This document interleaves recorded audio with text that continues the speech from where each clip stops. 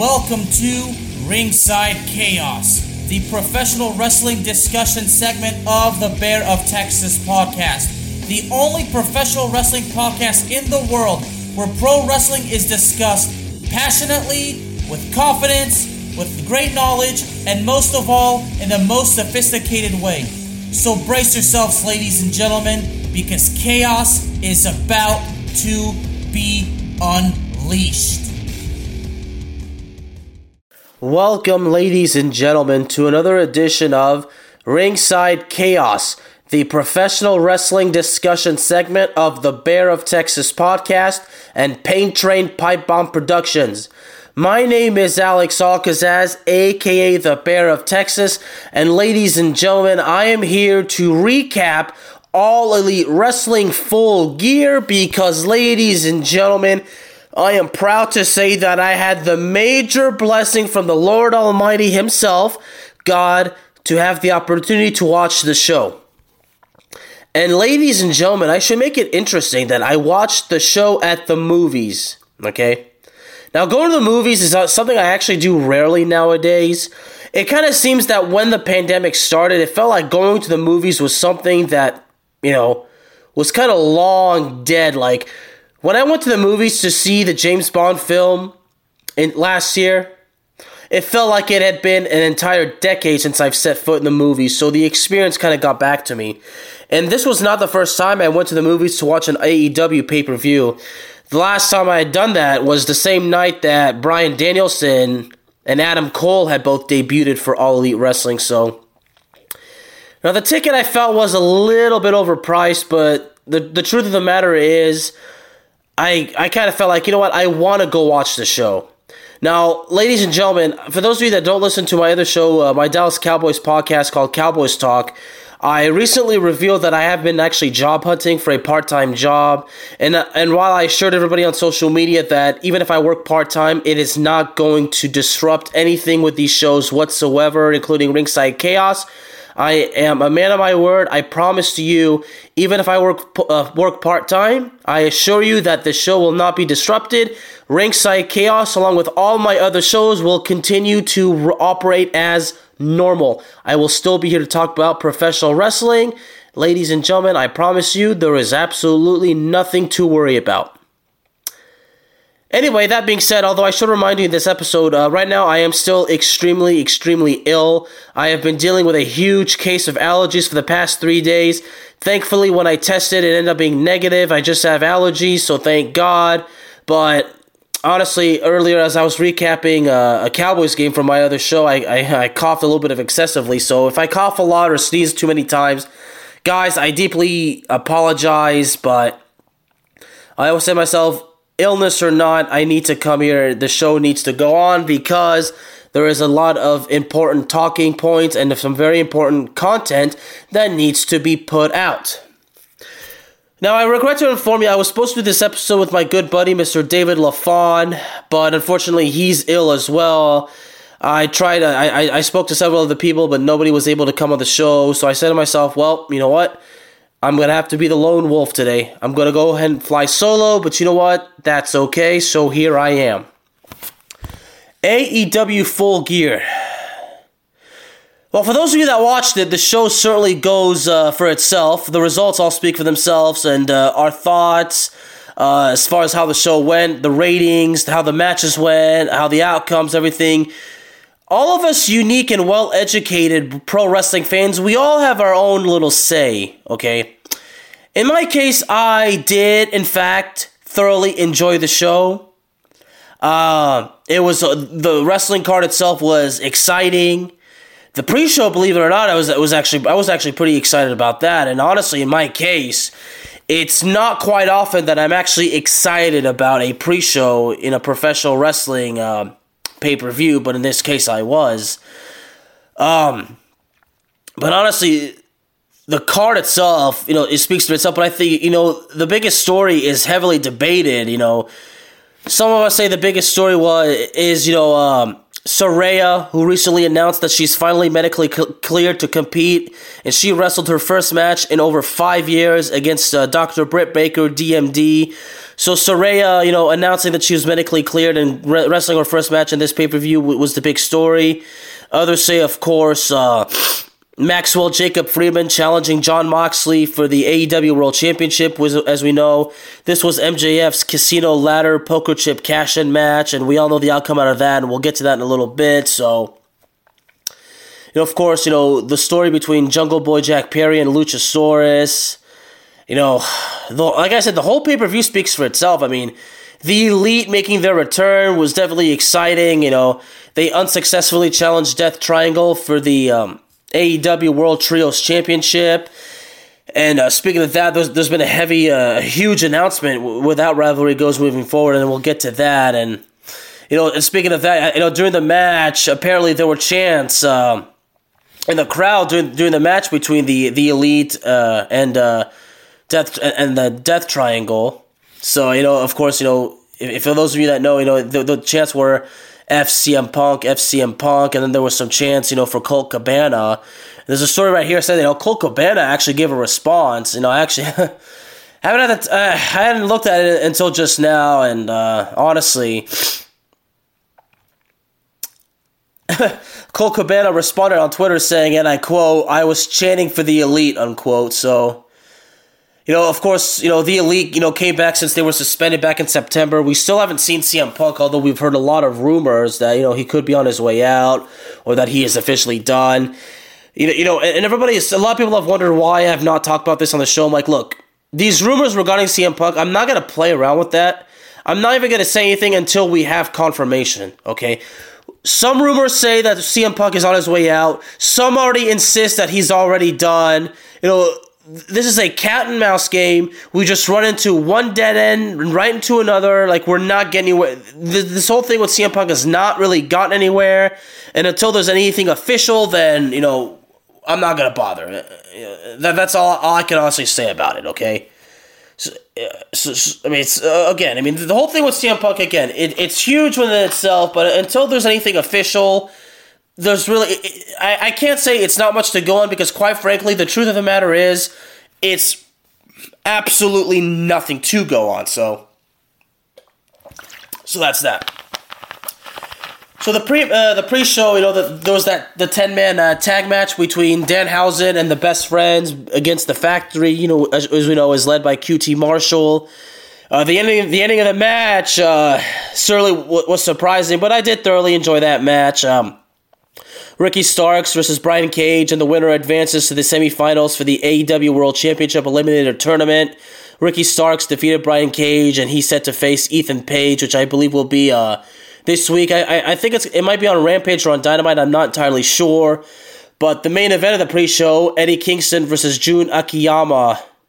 When Eddie Kingston, gave that pre-match interview, man, Eddie Kingston to me is a huge influence, because Eddie Kingston and I, we have so much in common. I mean, Eddie Kingston, has his struggles with mental health just like I do. He has worked so hard, busted his ass for so long, for 18 years on the independent circuit until he was finally signed by All Elite Wrestling. Here I am, I've been busting my butt so much for the past 8 years or so.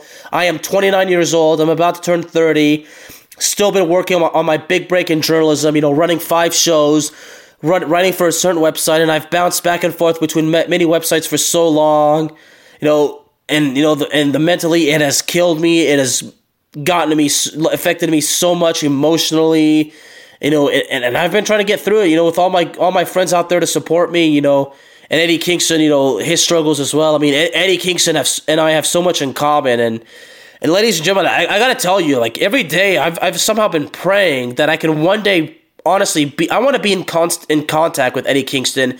I want to get to know the guy. I would love to have him on this show. He's welcome to even on my other shows. I mean, he's from New York. He's a Giants fan. So if Eddie Kingston ever wants to come on my Dallas Cowboys show and trash talk the Dallas Cowboys, I'll be honest, he's more than welcome to. But Eddie Kingston is very underrated, great worker, absolutely legend and gold on that mic.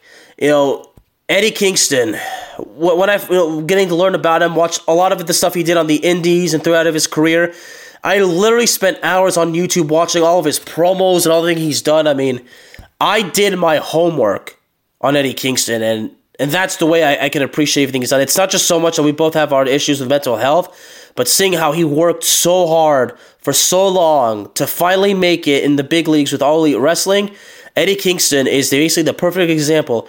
If you keep at it, you never give up, one day, one way or the other, your dreams will come true.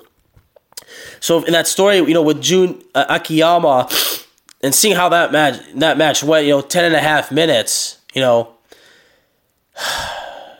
Akiyama, that style, the Japanese style, and Eddie Kingston, basically said that Jun Akiyama is his inspiration, and of course Jun Akiyama is wrestles for DDT Pro Wrestling, which is a Japanese wrestling promotion. Akiyama, quite a history. He's worked for so long for All Japan Pro Wrestling. He was actually the president, representative director, and co-head booker for All Japan Pro Wrestling, as well as a wrestler. So wow, he really is indeed a Japanese legend. Huh. A 3-time winner of the Wrestling Observer Newsletter Tag Team of the Year award.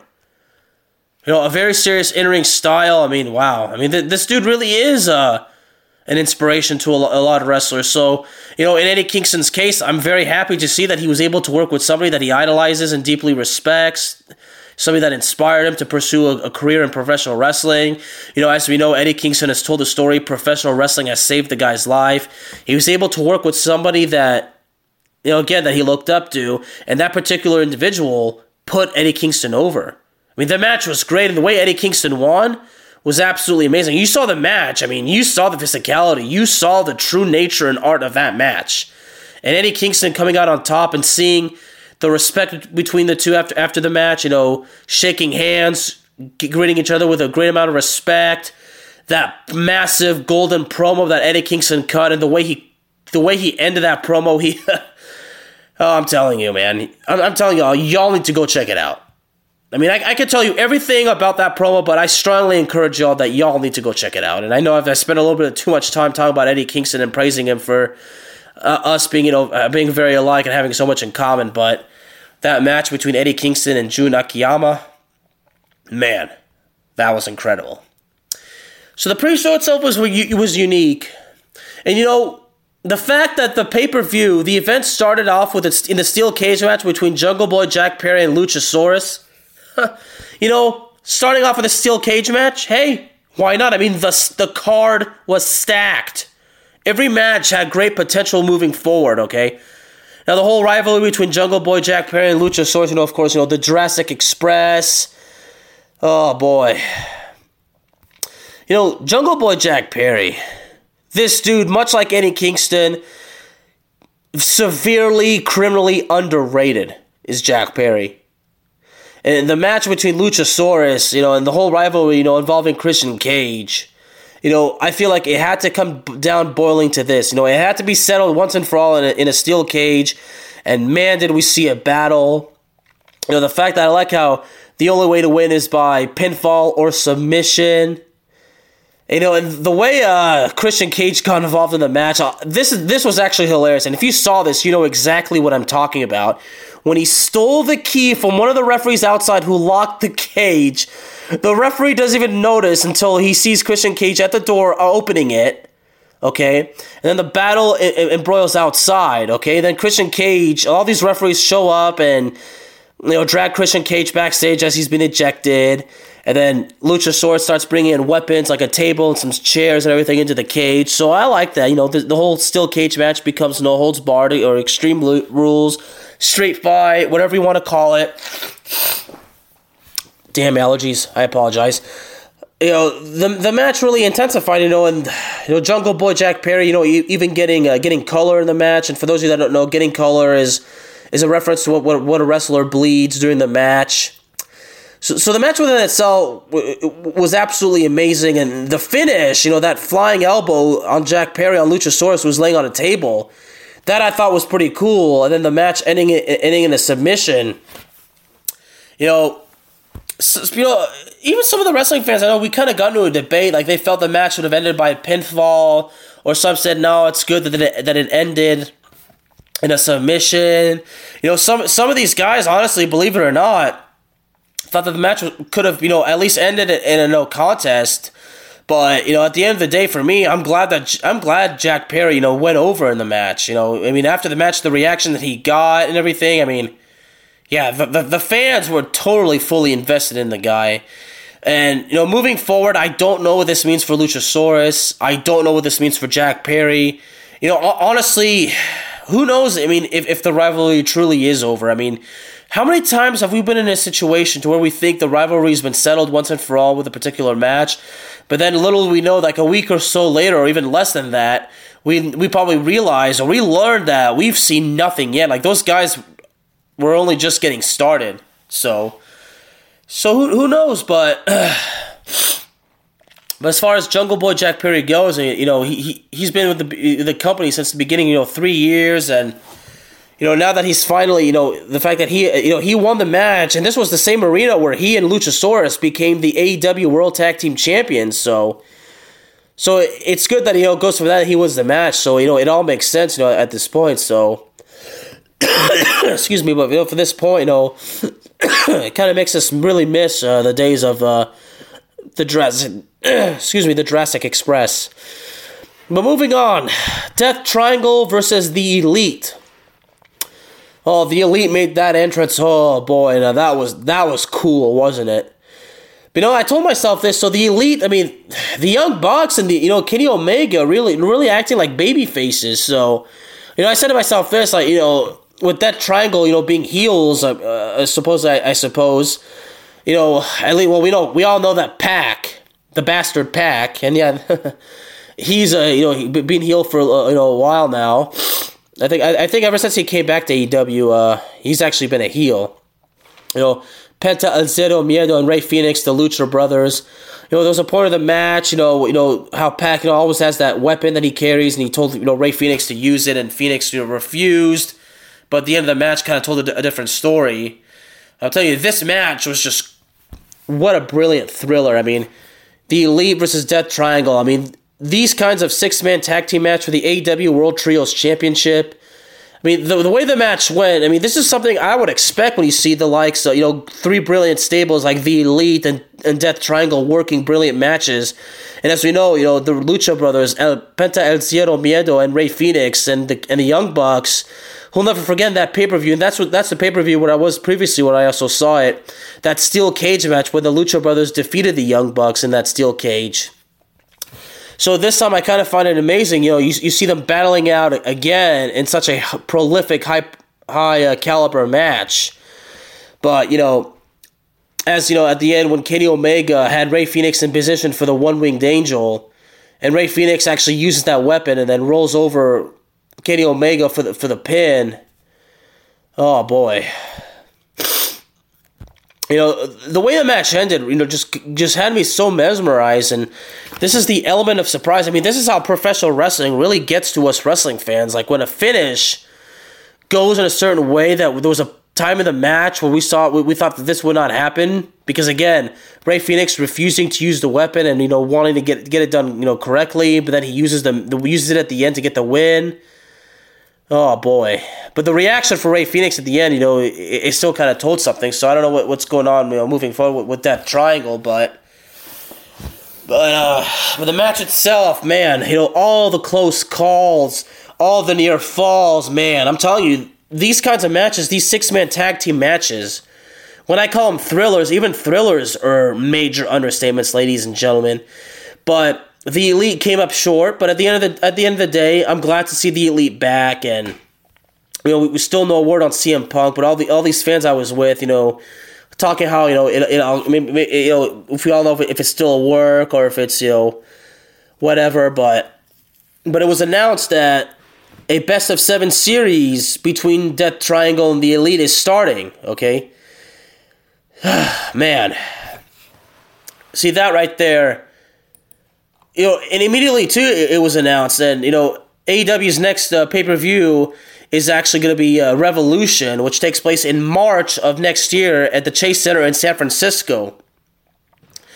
So now I'm kind of asking myself, I wonder if the best of 7 actually ends there. So I would have said it would definitely make it would definitely make sense. And I'm actually trying to find out right now, like that, but the best of 7 series.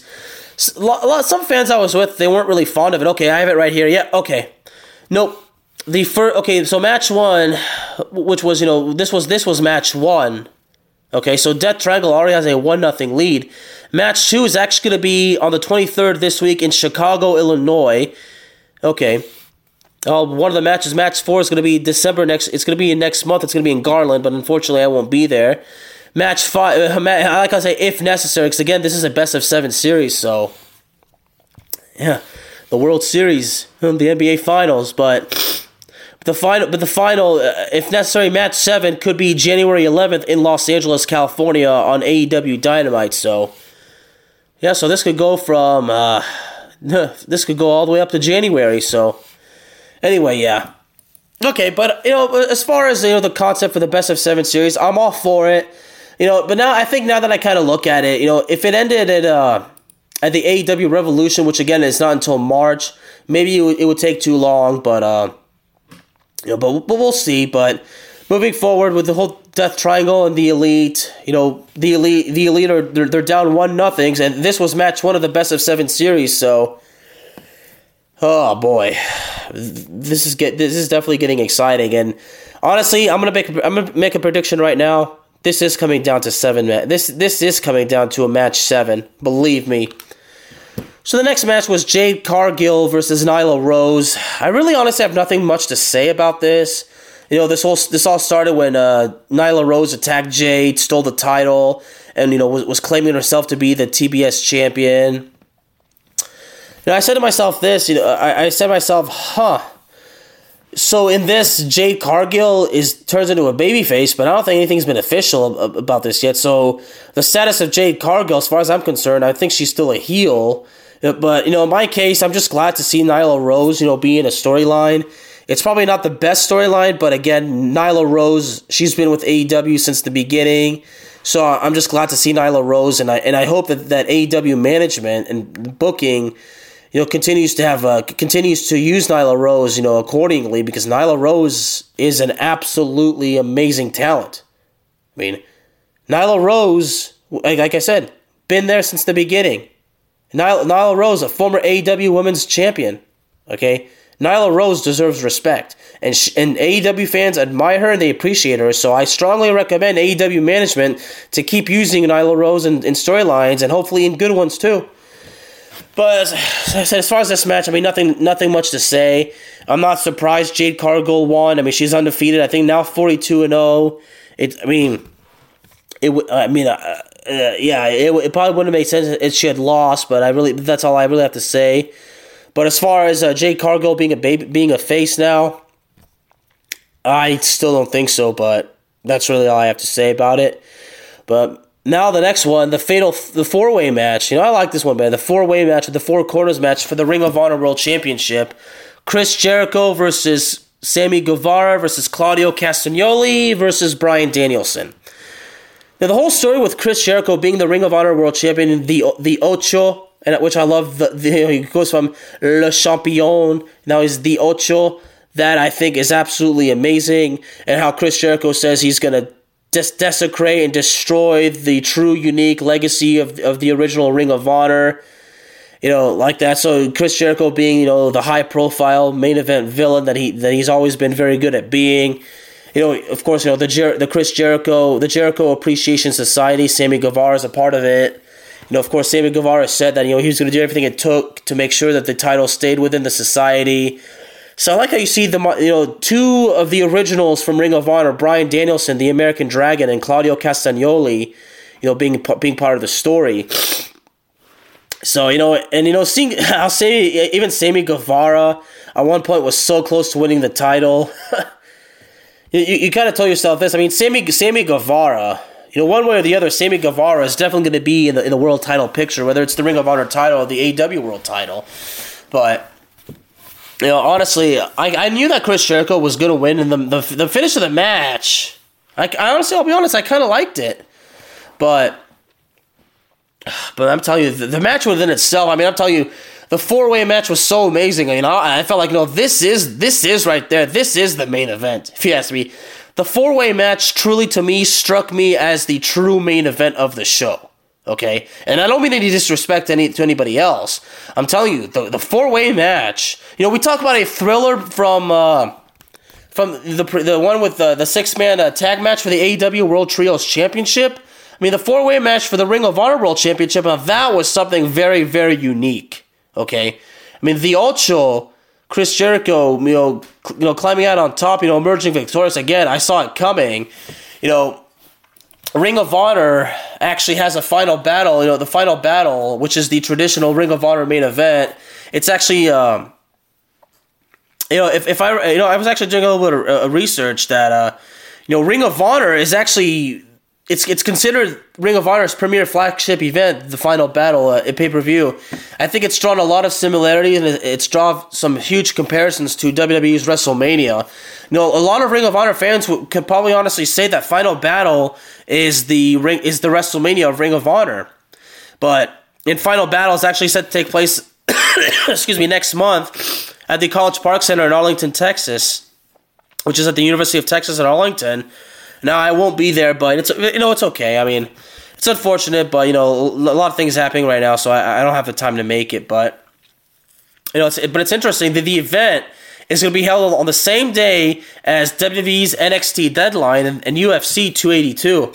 So I'd imagine Chris Jericho being the Ring of Honor World Champion, he's definitely going to work that event. I mean, it would not make sense to not have the Ring of Honor, to have a Ring of Honor World Title match at the final battle. Again, the fact that Ring of Honor's final battle is considered to be the Ring of Honor WrestleMania, it would make no sense whatsoever for the Ring of Honor World Title to not be put on the line during that show. So having said that, it's no surprise that Chris Jericho didn't drop the belt.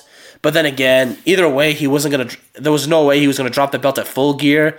So moving forward right now, I do expect Jericho. I mean, obviously, it's pretty much at this point we all know it's very likely to happen. Jericho is gonna work, at the final battle, because again, it would not make sense for the Ring of Honor World Title not to be featured in the event. But I think moving forward, I'm not sure what goes on. If Claudio and the Dragon are still going to be in the Ring of Honor World Title picture. Somehow part of me believes that it's still not over between those two, and Chris Jericho for the Ring of Honor World Title. So, but the match within itself was, amazing.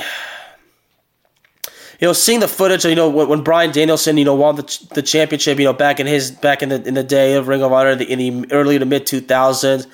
Seeing a very, very young Bryan Danielson and seeing where he is now in his career. And, of course, we're reminded of that eye retina injury he suffered at Ring of Honor. Man. Daniel Bryan has had beyond his fair share of injuries, in professional wrestling, from the neck injury, the concussions, everything. Bryan Danielson has done basically everything there is to do in professional wrestling.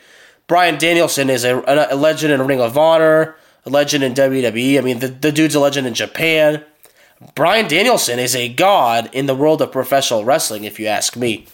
But what I would love to see, could you imagine if we could have Chris Jericho versus Danielson versus Castagnoli in a triple threat match at the final battle? That would be cool, and I would wonder if by then Chris Jericho drops the belt. I think it would make sense. It would make sense. Imagine he drops the belt to one of the Ring of Honor originals at the final battle. Again, considering that final battle is the WrestleMania for Ring of Honor, it would make sense then. But what do I know? And anything could happen. But I think at this point, it's clear that it's very likely. It's common sense, and it's a no-brainer that the Ring of Honor World Title, a match, is to be featured on that line, because again, it would not make sense from a fan perspective and most importantly from a business perspective. So, but 4-way match, amazing, loved it, so many moments. But the match, you take them all in as a whole. You explain how the match went, and for everybody that watched, that it was a true, unique, dynamic main event caliber match. Speaking of main event caliber, Saraya versus Dr. Britt Baker, DMD. I will never forget at the beginning when Saraya taking that hit and just literally pulling a little ruse on all the fans. Her brother Zach Zodiac was actually in the front row, so it was good to see him, out there, supporting his sister. But the match I think was great. It was definitely a great battle, a great story. The finish of the match, that's where I'm kind of like, I don't think the match ended correctly because Saraya won by pinfall. And I really believe that the best way to do it was for Saraya to win. Okay, first of all, we all knew that Saraya was going to win. We all had that feeling. I mean, would it make sense? She announces that she's been medically cleared to wrestle for the first time since 2017, and then she's going to lose the match. I mean, yeah, but the fact that she won by pinfall, that's the shocking part to me because I felt certain that she would win by submission, but it didn't happen that way. But I'm not going to call the match a complete disaster because it wasn't. Now, again, the ending, just kind of like the way it ended, like that, it was definitely not the best ending, but, and I don't mean to rip anybody or to sound like a complete a-hole, but it's just in my honest opinion, I truly believe in my heart that the match between Saraya and Dr. Britt Baker DMD should have been, by submission, but honestly, the match within itself was great, watching throughout the match, seeing, me being giving, a great reminder just how amazing I just called her Paige. How Saraya was amazing, always been an amazing wrestler, been in the business for so long, born and raised in the pro wrestling business. I mean, Saraya looked absolutely phenomenal. I mean, I can honestly say she looked truly better than ever. I mean, where she is, in her career and in her life at this point, I mean, it's no surprise that that she's a better, wrestler, skill-wise, she's better than ever. So, welcome back, Saraya. It was a blessing. It's a blessing to see you in the ring again. What a hell of a match, and major props to both Saraya and Dr. Britt Baker DMD for one hell of a match. I mean, honestly, at this point, you can't help but praise, both individuals for making the match absolutely amazing. Now we get to the three-way match for the AEW TNT Championship. Samoa Joe versus Wardlow versus Powerhouse Hobbs. Well. I didn't even know how I felt going in this match. Samoa Joe winning. And by technical submission. I mean, if you guys saw the end of the match, I'd imagine that you guys must have been as surprised as I was, based on how the match ended. I can't say the match ended in a bad way. It was a surprising or rather a shocking way, but I can't say that it was bad. Now, recently Samoa Joe did turn heel when he attacked Wardlow. But seeing Samoa Joe versus Wardlow versus Powerhouse Hobbs, three big, huge, muscular dudes, with one of them being, a Ring of Honor individual, and that reign when Samoa Joe was the Ring of Honor World Champion and the Impact World Champion, that undefeated streak at Impact. Man, Samoa Joe's done so much. Samoa Joe, much like Bryan Danielson, Samoa Joe is a god in the world of professional wrestling. So the way the match ended, Powerhouse Hobbs gets powerbombed several times by Wardlow, and then all of a sudden, Samoa Joe comes in and then locks in the coquina clutch on Powerhouse Hobbs, and then after that the referee ends the match on a technical submission. So, but I'm telling you, the ending just out of nowhere, Samoa Joe comes out and then wins like that, and now Samoa Joe is the AEW TNT champion and the Ring of Honor television champion. Wow. Well, I guess at the end of the day, that means we're going to be seeing Samoa Joe more often on AEW programming. But I'm telling you, seeing Wardlow drop the belt certainly never would have been expected. Because I'll be honest with you, I might sound wrong for saying this, but I really believe that Powerhouse Hobbs would actually be the one victorious in this match. I really felt that Powerhouse Hobbs would be the guy, but as we know, Wardlow won the title back in July on Dynamite in Rochester, New York, when he beat Scorpio Sky in a street fight. Wardlow was coming off, that story when he was, no longer, he had that storyline with MJF that he beats MJF. He's basically no longer under the employment of MJF for good. So moving forward, now that Wardlow dropped the belt, I'm kind of asking myself, where does he go from here? I'm not sure about the status of him with the company right now, but it's just that I'm telling you, Wardlow dropping the belt, I never would have expected it. But again, once again, Tony Khan catches me by surprise. Tony Khan has really been, he's really been full of surprises as of late, hasn't he? I think ever since the beginning, when he announced that he had purchased Ring of Honor and Ring of Honor became All Elite, that was just one of his biggest surprises right there. And Tony Khan, he's basically made a career out of giving fans major surprises with AEW. But again, I deeply apologize for my severe allergies, but here I am. But Samoa Joe winning, and again, I don't know what's more surprising, the way the match ended or the fact that Samoa Joe won. But I think the ending of the match, definitely amazing because it went in a way that nobody expected.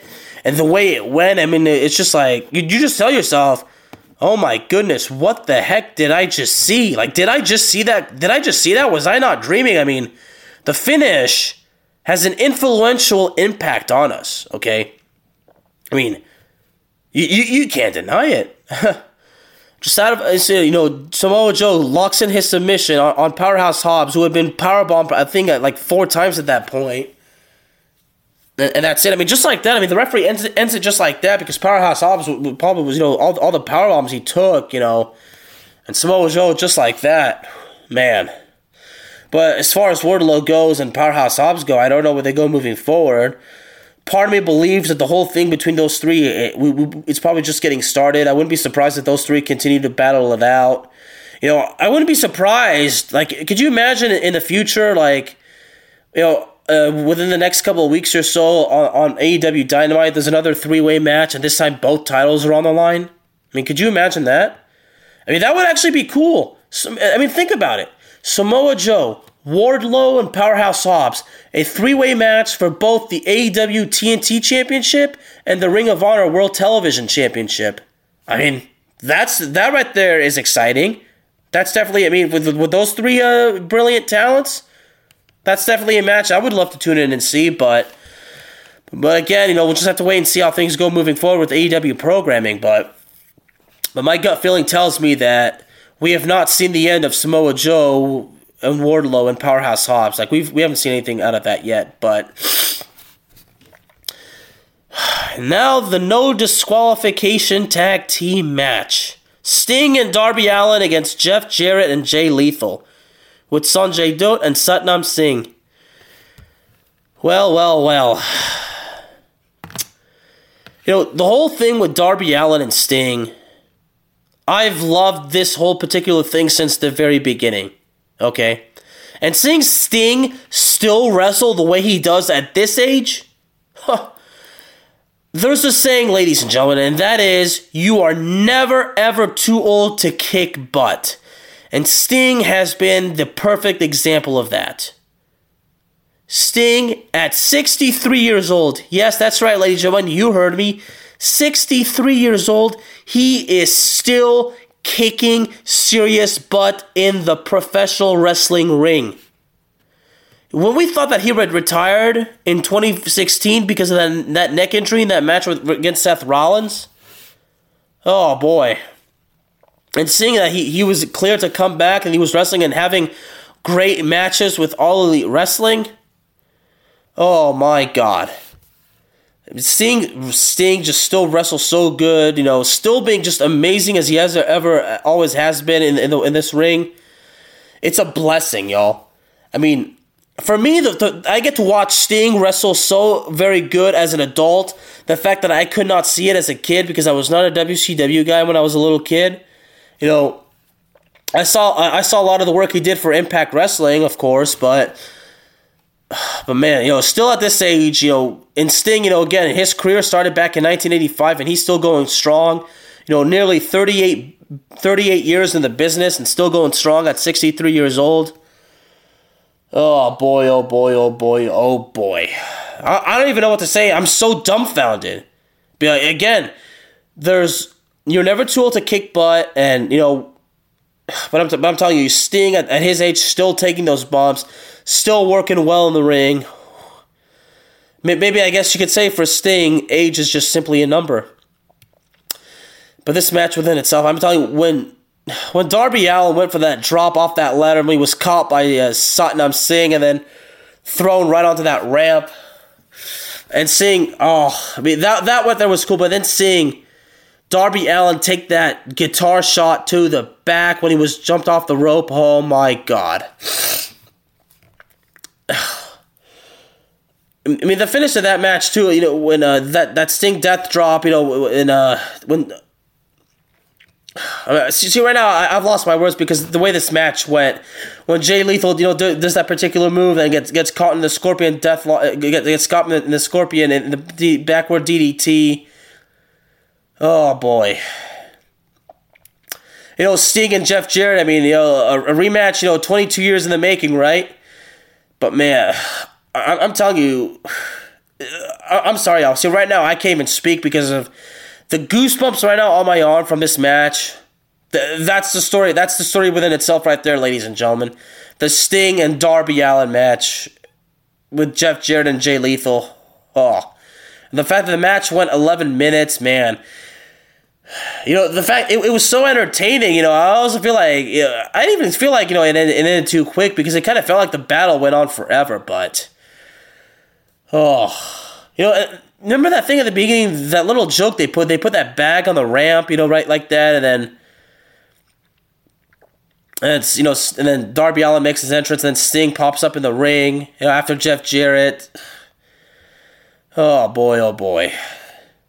And the fact that Jay Lethal and Jeff Jarrett had all these phony stings around, ugh. No disqualification, and the fact, how they have to take out Satnam Singh, out of the match as well. Oh, God. Oh, my God. I mean, right now, I would do almost any, I would love to have the opportunity just to sit down and watch that match one more time, because Sting and Darby Allin versus Jeff Jarrett and Jay Lethal, if you watched it, you would be basically just as much of a loss for words as I am right now. The fact that I don't want to go, fully... I mean, the fact that I've gone detail by detail in most matches, but in this one I just can't because I just strongly encourage everybody to watch this pay-per-view in this particular match. Sting and Darby Allin versus Jeff Jarrett and Jay Lethal, man. Man, oh man, oh man, what a freaking match. Oh...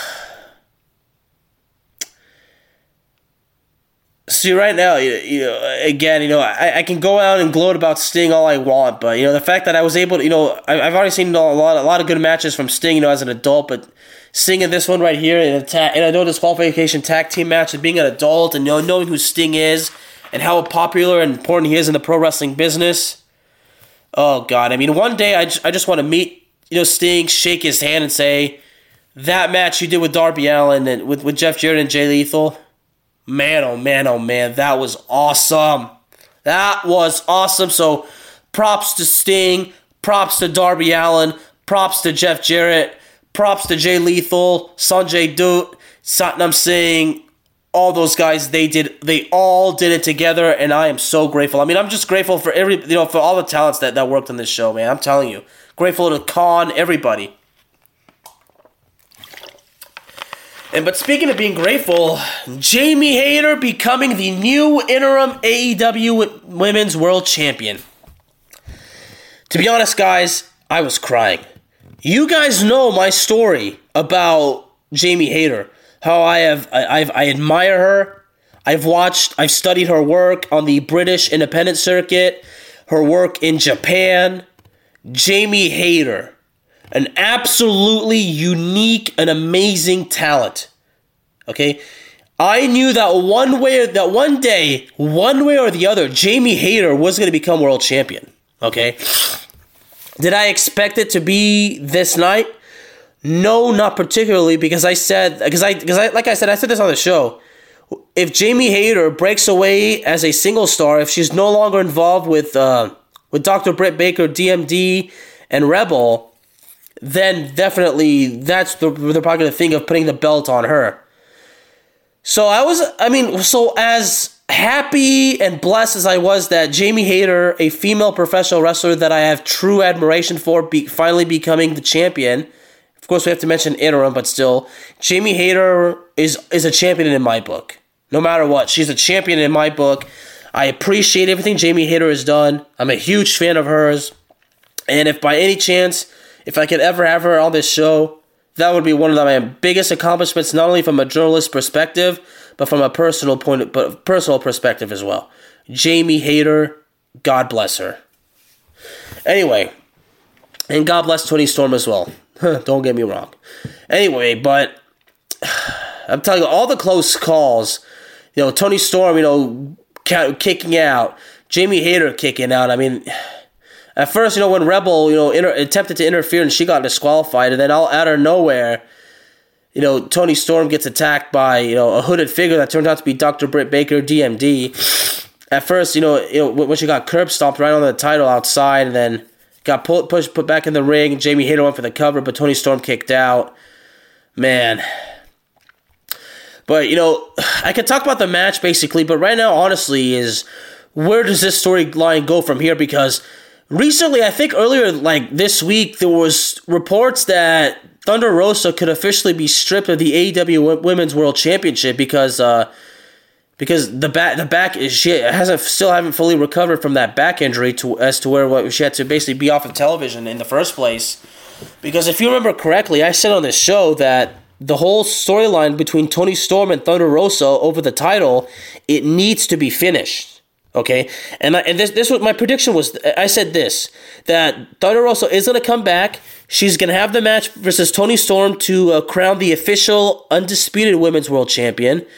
But I would imagine that definitely had to be part of the plans. But because Thunder Rosa still has not recovered from her back injury, part of me believes that Tony Khan decided to make a change in the plans. I mean, sometimes in the world of professional wrestling, you have to scrap plans and make changes. You have to improvise, basically. I mean, that's one of the biggest things right there. You have to improvise. So right now, I mean, there's still no official word on Thunder Rosa. I mean, honestly, I'll be honest. At first, the hooded figure, I thought that was Thunder. To be honest, I thought that was Thunder Rosa, honestly, but then, when I saw that move, okay, I'll be honest. Maybe I said to myself this, it would not be surprising if Thunder Rosa interfered and cost Toni Storm the title, okay?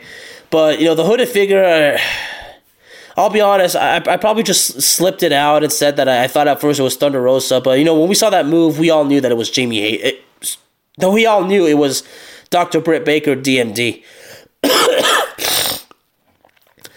But right now, moving forward, so the whole thing with Thunder Rosa moving forward is, I have no idea what could possibly happen out of that. But the whole thing with the undisputed AEW Women's World Championship, it's not going to happen between Storm and Thunder Rosa. But I'd imagine. But right now, as far as Jamie Hayter goes, the fact that Jamie Hayter is still paired up with Rebel and Dr. Britt Baker, DMD.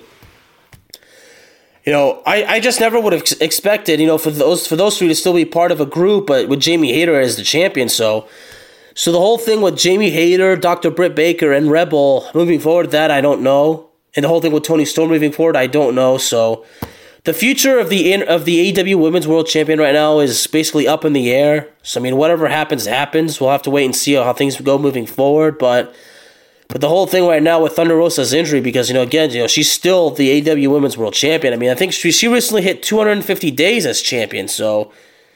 But, she's been out with a back injury for a while now, and there's still no word on when she's going to come back. But AEW management and the booking still need to finish the whole thing between Toni Storm and Thunder Rosa. So, and my prediction was they have the match to see who's the official undisputed AEW Women's World Champion.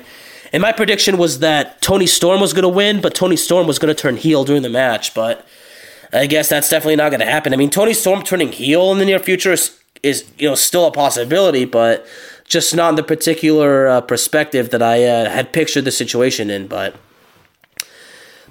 congratulations to Jamie. I'm very happy for her. Again, I have nothing but respect and admiration for Jamie. Same thing with Dr. Britt Baker. Same thing with Tony Storm. A lot of the female wrestlers in the AEW locker room I admire a lot. And, that's why I always push for AEW booking and creative to do better things with that brilliant women's locker room that they have. So the whole thing with the AEW, the interim AEW Women's World Championship thing moving forward, I'll have to wait and see. Oh, boy. Man, I'm telling you, what a long night it was. A total of 13 matches, and we're at match number 12. The Acclaimed versus Swerve in Our Glory. Of course, when the Acclaimed won the titles, beating Swerve in Our Glory at the AEW Grand Slam. The whole story didn't end right there, and the whole thing with Billy Gunn. Billy Gunn wasn't originally at the corner, but he didn't end up getting involved in the match, but the Acclaim, that rap at the beginning was certainly very, very, very interesting. Definitely something very cool, very entertaining, very classic. But, in the match, this particular match, kind of told myself, who are the heels? Are the Acclaim still heel? Or the Swerve in Our Glory still a faces? But we saw something. Keith Lee turned on Swerve Strickland. But for those of you that watch, I think the way Keith, I don't know if should we honestly say that Keith Lee turned on Swerve Strickland? Because look, for those of you that haven't watched, and you know what, if you're listening, then and you didn't watch, then if you've been listening, at this point, you can't say that it's been spoiled, because if you've been listening, then then you've listened, then But Keith Lee. Swerve Strickland had a weapon and told Keith Lee to use it on the Acclaim, and he could have, and they could have recaptured the titles, and I thought that was going to happen. But Keith Lee takes the weapon and throws it and says, "We're not doing it this way." And then Swerve Strickland loses it, and then he slaps Keith Lee. With Keith Lee retaliates by just simply walking out and leaving Swerve Strickland to be taken out 2-on-1 by the Acclaimed. So honestly, now Swerve in Our Glory, they were faced when they lost the titles, and I thought they would turn heel soon, but I'd imagine in this match too, and the Acclaim were heels, but I think the Acclaim is now kind of basically on their way to becoming faces, and Keith Lee now being a face, so I'd imagine that the Acclaim and Keith Lee, there's some respect right there. Storyline, of course, real life respect too, but in storyline, Keith Lee, and the Acclaim are on good terms, and so I'd imagine at this point there's going to be a lengthy feud between Swerve Strickland and Keith Lee, so at least that's what I've expected. So I'd imagine Swerve in Our Glory is no more. Basically, the Acclaimed, they'll probably move on to a feud with another tag team. Of course, the Acclaimed, the all-time tag team wins in AEW. So the Acclaimed are definitely going to move on to another rivalry. I'm not sure who they could honestly feud with. But I'm sure maybe FTR. I honestly don't know, but I'm sure there's other teams out there that Tony Khan can throw at them. But one thing's for sure is that we know that it's clearly obvious at this point that there's going to be a long feud between Keith Lee and Swerve Strickland, and it would not surprise me if this rivalry went on until March of next year. That got settled at the AEW Revolution in San Francisco.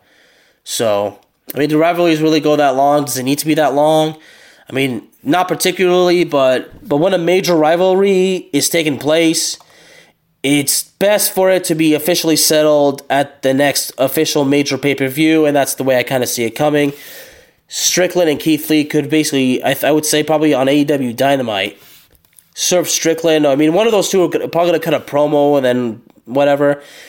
I'd imagine that if Keith Lee cuts the promo, then Strickland comes, pops out and attempts to attack him, or Keith Lee explains that he did not want to go down this way, or if it's Swerve Strickland that cuts the promo and Keith Lee attacks, Swerve will say, if it wasn't for Keith Lee, we'd still be the champions if he hadn't, decided to, whatever.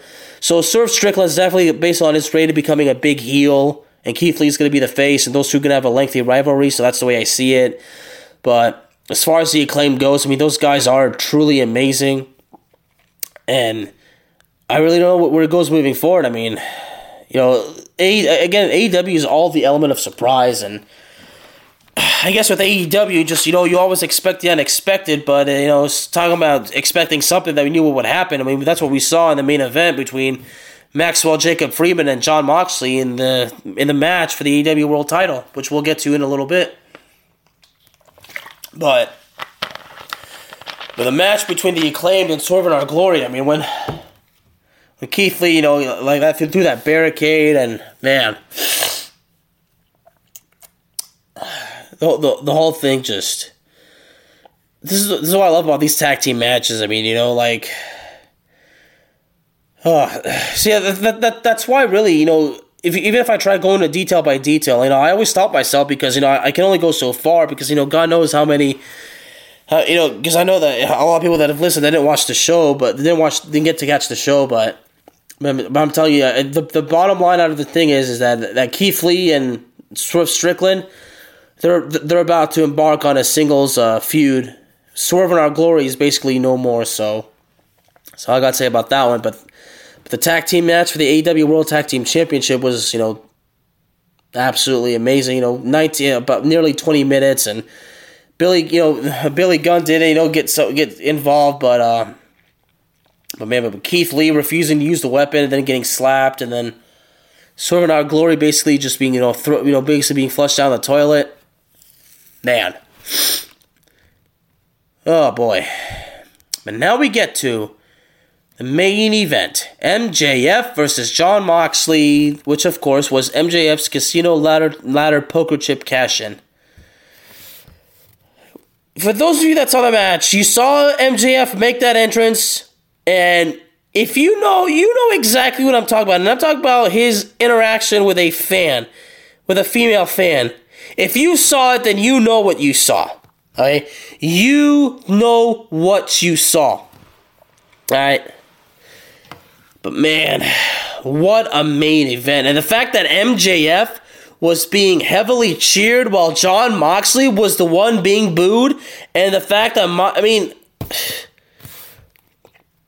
MJF being the heel that he is, but he's being cheered and everything. I mean, he's somehow interacting with a crowd and everything, and Moxley's like flipping people off and everything. But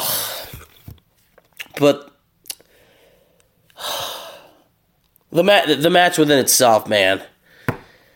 This is how these pay-per-view matches just have to go. Everybody had the feeling. We all knew MJF at this point. MJF was going to win. I mean, the whole story when he cut that massive nuke pipe bomb promo, burying Tony Khan, burying the company, disappearing from AEW for a very, very long time. Oh boy, oh boy, oh boy. MJF worked everybody big time. MJF really made that impact. When he cut that, after that whole thing with Wardlow, again, burying Tony Khan, burying the company, just shooting on the mic. And it all comes down to this. So we knew MJF was going to win. But, still moving forward, anything is going to happen. I think as far as Jon Moxley goes, it's quite clear that we're not going to see him for a long time. Everybody's been talking about how that vacation he was supposed to have during the summer, and then he never got it. So I think, Jon Moxley is definitely going to disappear. I'd imagine at this point, I'd be surprised if this didn't happen, but Jon Moxley is definitely going to disappear from AEW programming now.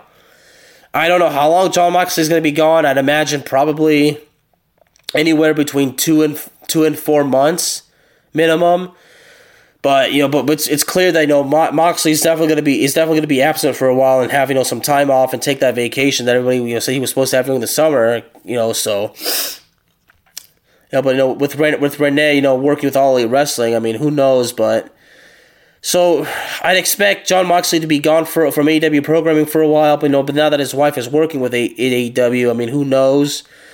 But the biggest thing is that a lot of fans talked about it, but William Regal did what we all knew would happen. Because we all remember when it came toward the match, MJF reaches into his trunks, pulls out the ring, and prepares to use it. And remember, the referee was incapacitated, okay?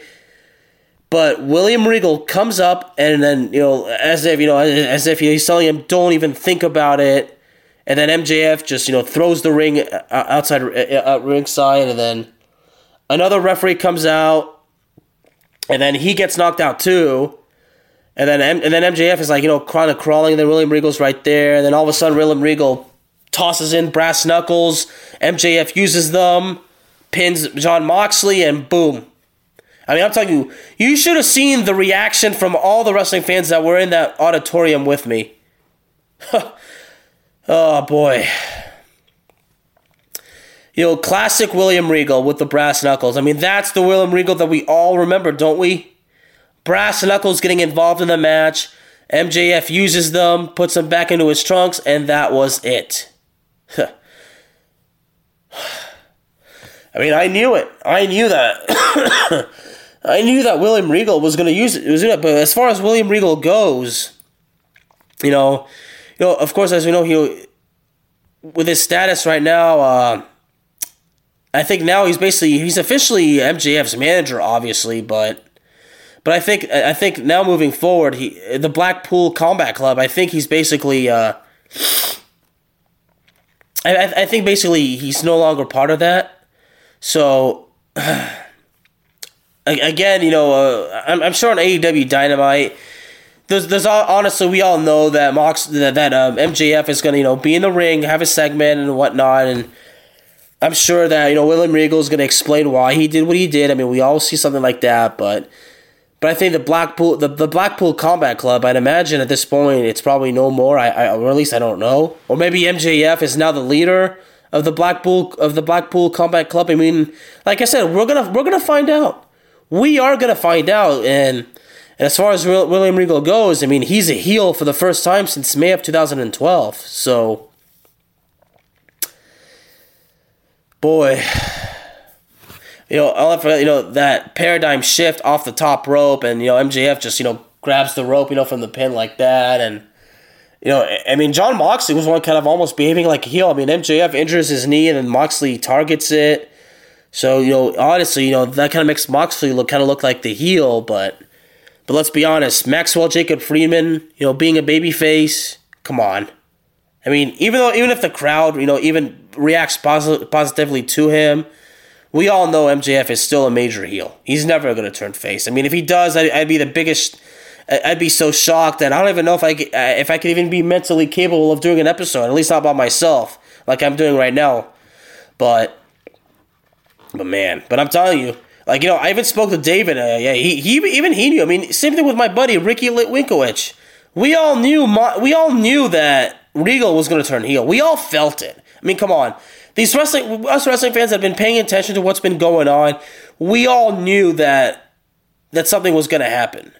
But now, in argument's sake, a lot of us feel like maybe it would have been better if MJF would have won the title cleanly. In my case, I think it would have been cooler if he had won cleanly, but like I said, we all knew that William Regal was going to turn heel. So William Regal, pulling out the brass knuckles, giving them to MJF. MJF uses them and wins the title. That's basically just as amazing as well, because again, we had that feeling that it was coming, and it finally did happen. And ladies and gentlemen, as a result, Maxwell Jacob Friedman, who is better than you when you know it, is your new AEW World Champion. And you can bet that he's going to be champion for a very, very long time. And as far as Jon Moxley goes, well, we all know that new deal he signed recently like that. But I think for now, it would not be a surprise if he was absent from AEW programming for a while. But then again, his wife now works with the company, so who knows with moving forward. But that doesn't mean that he won't take that vacation that we were all talking about it for a long time.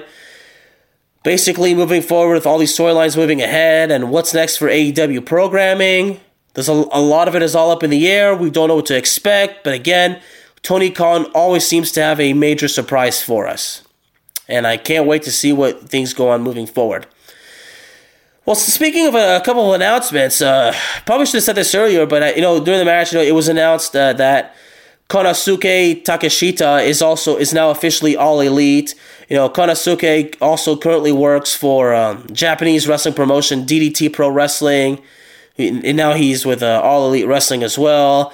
And it was also announced that, after the Fatal 4-Way, it was announced that, Chris Jericho would be wrestling Tomohiro Ishii, which is somebody that Chris Jericho knows very, very well. Tomohiro Ishii, who currently works for New Japan Pro Wrestling. And as we know, All Elite Wrestling and New Japan Pro Wrestling have had a working relationship for quite a long time. He also worked for I think Ishii also worked for Fighting World of Japan Pro Wrestling, where he was the company's chairman. But Tomohiro Ishii, did a research himself. Through the working relationship with Ring of Honor, he's actually a former Ring of Honor World Television Champion and a 2-time undisputed British Heavyweight Champion. So Tomohiro Ishii versus Chris Jericho. Chris Jericho said in that promo, in that backstage promo. Well, everything like that. I mean, if you saw that, then you knew what he said. So, Tomohiro Ishii versus Chris Jericho on the Thanksgiving Eve edition of AEW Dynamite is definitely going to be exciting. So, man. It was funny, too. Even Orange Cassidy got involved in that little thing. And, of course, Chris Jericho says, you still owe me $7,000 for that jacket.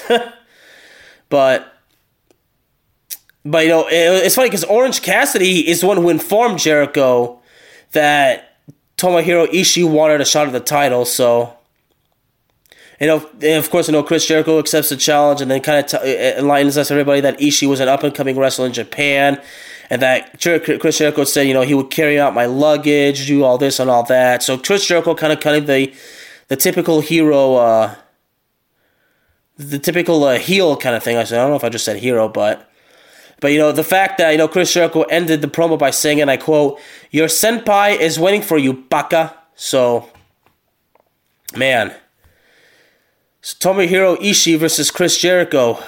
Well, that's definitely something exciting, but I have to wait and see. But, moving forward with the Ring of Honor title, again, everything's up in the air.